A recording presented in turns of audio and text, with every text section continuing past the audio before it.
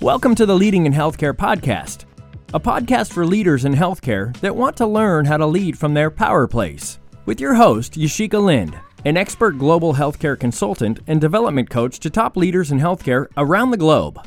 And now here's your host, Yashika Lind. Hello, everyone. Welcome to this week's Leading in Healthcare podcast. Things may sound a little bit different this week because I'm not in my normal studio. However, I still felt like it was important to come to you to talk to you about today's topic, which is all about how to stop procrastinating. It is probably one of the top things that clients come to me for. You know what you need to do. And you know what you should be doing. However, sometimes for whatever reason, you find yourself not being able to take action on those things. So today's episode is all about some top easy tips that you can do to help you to stop procrastinating. So the first thing that I would like to do is go over the definition of procrastination so that we are all on the same page. So for the purposes of this discussion, procrastination is a habit that most unsuccessful people develop. And it involves you putting off things until the last minute or past an agreed upon deadline, whether that deadline is real or imagined. There are multiple opinions about what causes procrastination and why you may be someone that procrastinates, but experts all agree, or most agree, that there are 4 types of procrastinators. The first type is those that put things off into the last minute. Maybe you think that you work well under pressure, or you're addicted to stress, or you lack the energy to start things, or you're a perfectionist. And so you think about every little detail, run out of time, and then you have to just do it because, again, perceived or otherwise, your deadline is looming over your head. The second type of procrastinator is those that are already stretched too thin. So usually if you're in this group, you have a problem saying no, and then you feel lazy because you are putting things off because you know, your body knows, your mind knows that you intuitively need a break from doing all the time. However, you can't say no. And so you finally go and do the things that you said that you were going to do. But after much rest, which you may perceive as being lazy. About 90% of my clients fall into the type 3, and even I fall into this type sometimes, thinking that I am too busy to get things done. Are you that type of person? You think you're too busy to get things done? Ironically, if this is you, you may find that you aren't getting anything done that really makes a difference in progressing your life, the things that are on your plate, the reports, the tasks, all of the things that are piling up on your list, even though it may seem like you're getting things done. Truly busy people are getting shit done. They're hitting their goals. They're making things happen. So this is when you really have to get honest with yourself and ask yourself, are you getting shit done? Are you hitting your goals? And if you aren't, then what are you doing? And I bet it's going to be one of 2 things. Either you aren't doing value-added things, you are avoiding the real work that needs to be done, or you literally don't want to do the work, but you don't want to be honest and admit that you don't want to do it. This is an interesting place to be in because it causes you to do much introspection and much soul searching, not only in your personal life and the things that you feel are piling up on your plate, however, you're not meeting the goals that you want to accomplish, but professionally as well. This can drum up some very interesting insights if you really do that introspection. Are you really doing the job that you want to do? Or did you just end up somewhere and now you're trying to get shit done, but you really don't even want to do what you're doing right now? The last major type of procrastinator is you lack focus. This is interesting because most of the time when organizations bring me in to help their leaders, 9 times out of 10, it's either number 3, You don't want to do the work. You don't want to do the job that you're in. You're not happy. You're just doing it because for various reasons, you're just doing it, right? But the second thing that I noticed, especially in those leaders that are in jeopardy of losing their job, is that they lack focus. They get hooked on the next best thing or the immediate thing that is right in front of their face instead of planning their day and even personally planning your life with intention, dedication, and focus to see things through to the end. This is a very scattered way to be, and it causes chaos among the people that you lead. It causes chaos among the people that are counting on you. And personally, if you have this issue, it causes chaos in your personal life. You move on to the latest thing without ever developing consistency to see results. And guess what this results in? Burnout. Because this can also make you feel like you're busy, like I mentioned with the third type of procrastinator. However, again, are you really getting shit done? Are you really hitting your goals? Are you really making things happen? The majority of how we move through life is a result of how we feel about things. And when you develop the habit of procrastination, what you are essentially doing is letting the way that you feel about something supersede you getting on task. This is important because you have to understand very deeply that your feelings are going to fluctuate. Your emotions are going to fluctuate. And so if you let those determine how you approach your life, do you not understand that the way that you approach your work is going to fluctuate? It's going to have ebbs and flows. You're not going to have that consistent, centered energy coming from your power place in order to get things done, again, both professionally and personally. If you want to learn more about this is primarily what I teach the leaders that I coach, my private clients. This is what I teach in leadership conferences and facilitations that I do.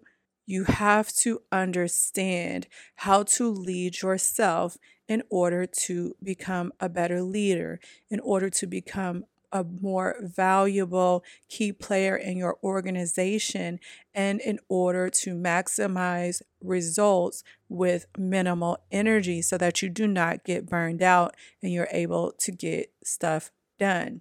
So, how do you overcome procrastination? I'm going to give you maybe just a couple tips on what I do in order to overcome procrastination. The first thing that I do is I schedule everything.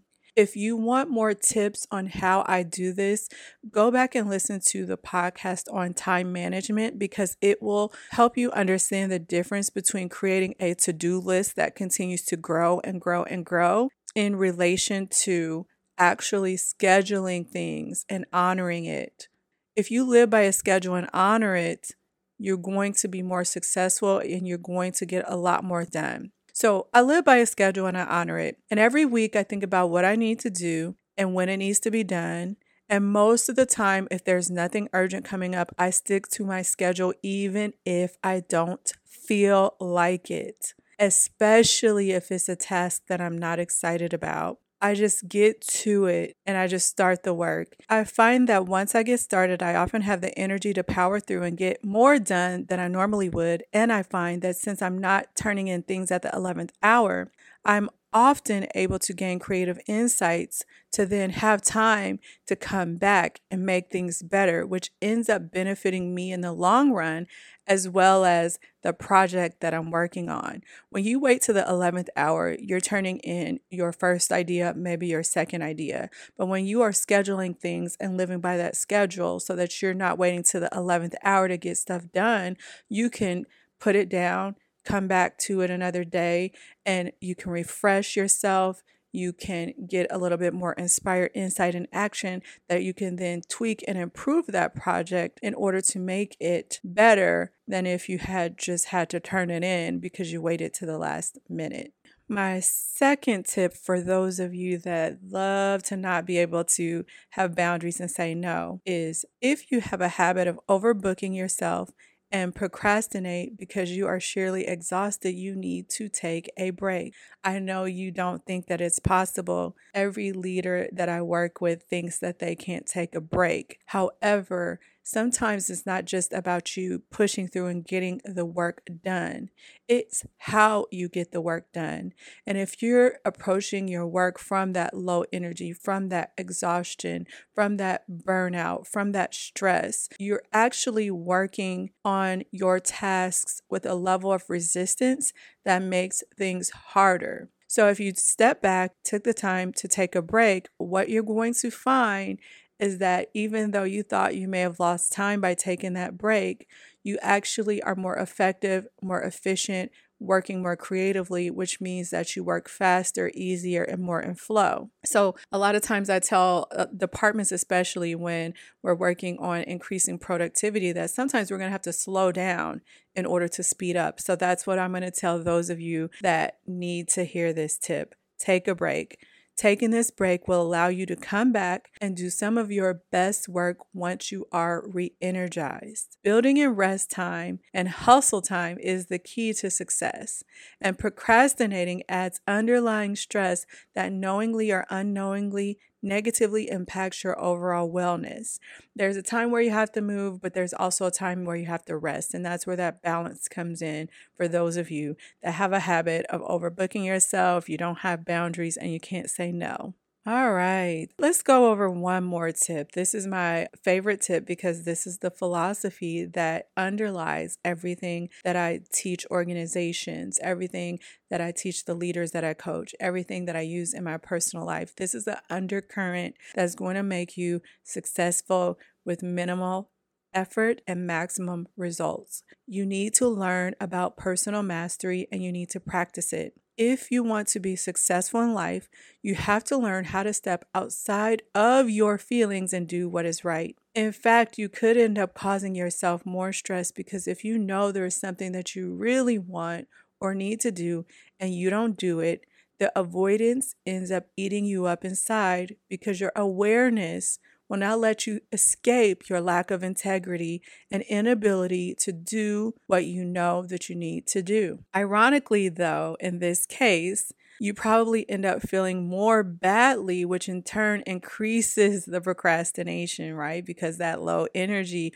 from that lack of integrity and awareness that you need to do, but not aligning your actions behind that, causes more procrastination. Look for ways to help yourself become more intrinsically motivated to complete tasks without letting your feelings get in the way. No matter how you feel, what is the next best step, even if it's small, that you can take to move in the right direction towards what you should be doing? That's the question you can ask yourself. And once you get the answer about that small step that you can take to move in the right direction toward what you should be doing, guess what you have to do? Do it.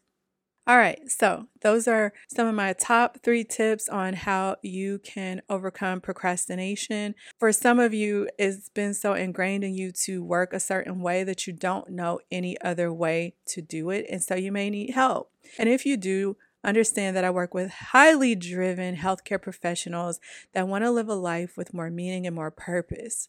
But because maybe you've been going on autopilot so long or are feeling stressed out, overwhelmed, and on the brink of burnout, you may feel lost about what you need to do or how to get closer to not only the life that you desire, but the career that you desire as well. And if this is you and you've tried on your own, you might need support and accountability. And that's where I come in to provide you with that support and accountability, that mindset reset so you can improve your mindset, improve your health, improve your status in your career, improve your value to your organization, which improves your income, your sense of purpose, your direction, all of the things, right? If you want to learn more about how I can help you as your coach, then make sure you check out the show notes. And also make sure you check out my new ebook, The Top 5 Tips That Leaders in Healthcare Make and What to Do About It if you want more tips to hold you over until the next episode. Thank you for listening. Take care. Oh, make sure you share with someone that you know could use this advice. Oftentimes, us as leaders in healthcare, we just kind of get thrown to the fire without any type of orientation. And so, if you know other leaders, other managers that may benefit from the advice that you've heard on this podcast, I really want to spread the word because I am so sick and tired of my brothers and sisters in healthcare leadership struggling when they don't have to. So spread the word, share the word about the podcast, and I will talk to you in next week's episode. Take care. Bye.